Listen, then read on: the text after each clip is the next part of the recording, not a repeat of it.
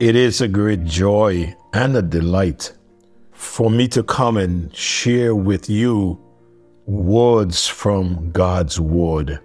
I trust that as I share with you today, that your heart will be encouraged and that each and every one of you would have a clearer understanding of what it means to have a failed faith.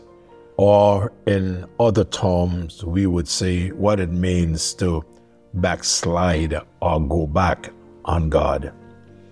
This is what we are looking at day after day in our past devotions. We continue to do that today.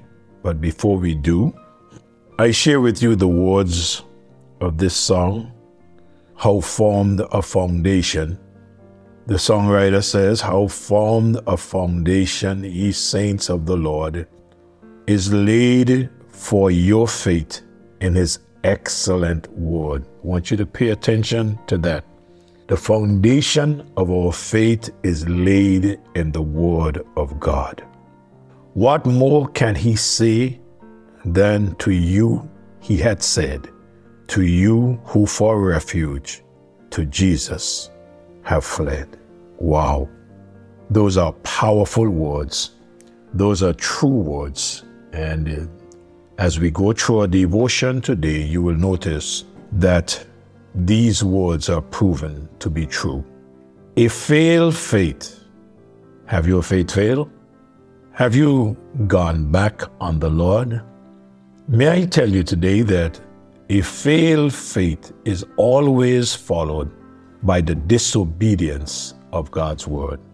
When one begins to disobey God's word, that is the beginning of the failure of faith. When one refuses to obey God's word, one knows that one is going back to the old lifestyle, going back to be led by the flesh and by the enemy. Samson is the man that we are looking at. We're going to look at him again today and see that he failed to obey God's word, and that caused his faith to fail. Samson refused to obey God's word when he married to a Philistine woman. He got married to a woman that he should not have gotten married to.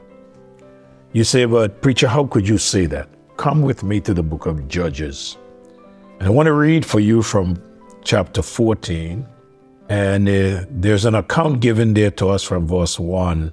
And I don't know how far we'll get, but I'm hoping that we can get to verse 20.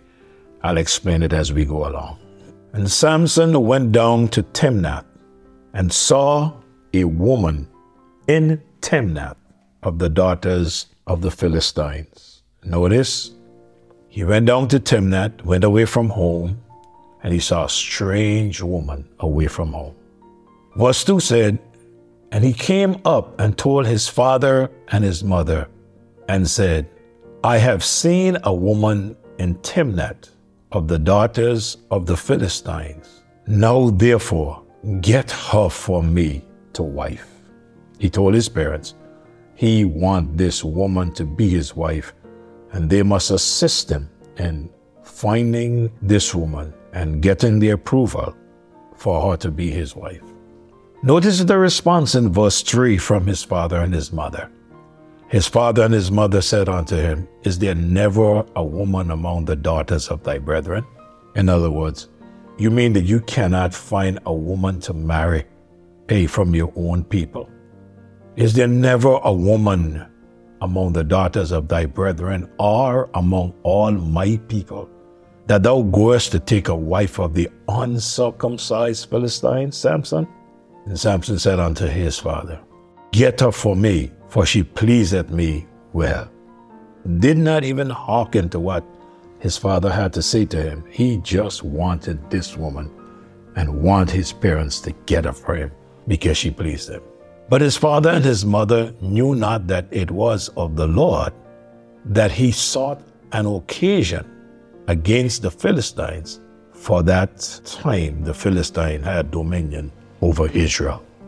Now God has a way of allowing certain things though these things that he allow may not be right things to do, he sometimes takes that thing or those things and use them for his honor and for his glory. For example, a mother having a child out of wedlock, of course, we know that that is wrong. But after that child is born and grows up, sometime God takes that very same child and makes that child a preacher, a pastor. I know of quite a few, and I'm sure that you know of quite a few too. A pastor, a preacher who came from a single parent home, mother not married. Then went Samson down and his mother and his father to Timnath, and came to the vineyard of Timnath, and behold, a young lion roared against him. When I was studying this, I stopped to think how much I'm amazed of how God shows us what I would call red flags. He shows us these red flags as to let us know we should not do what we are planning to do. Here it is.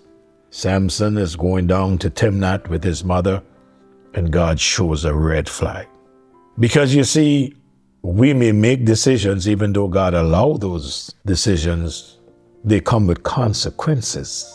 And sometimes people are not ready to bear the consequences. But God allows that sometimes. I would illustrate that a little further on. In verse number 6, the Bible said, the Spirit of the Lord came mightily unto him, and he rent him as he had rent a kid, and he had nothing in his hand, but he told not his father or his mother what he did. Notice this lion came at Samson, and Samson took his hands and tore the lion in pieces. But he hid it from his parents, and he didn't tell them what happened on the way. And he went down and he talked with the woman, and she pleased Samson well. I often say, not because one looks beautiful, not because one speaks well, not because one is pleasing to the eyes, one needs to know what God said about that relationship. In verse 8 it says, and after a time he returned to take her, and he turned aside to see the carcass of the lion, and behold, there was a swarm of bees and honey in the carcass of the lion. And he took thereof in his hand, and he went on eating, and came to his father and mother, and gave them, and they did eat. But he told not them that he had taken the honey out of the carcass of a lion. Now Samson knew that he is a Nazirite, and he was not supposed to touch any dead animal. But Samson disobeyed the word of God, and he did it. And that's why I am saying that faith fails when we disobey God's word. What is God saying to you today that you're wondering if you should or should not obey? Always remember, to obey God is always right. To disobey God is always wrong. My time is up for today, but I'll be back, and we'll pick up right where we left off today and share how I see from the Word of God that our faith fails when we disobey God's word. Father, in the name of Jesus, I thank you for this privilege of being able to share your word with your people. And I thank you for your people who share your word with others.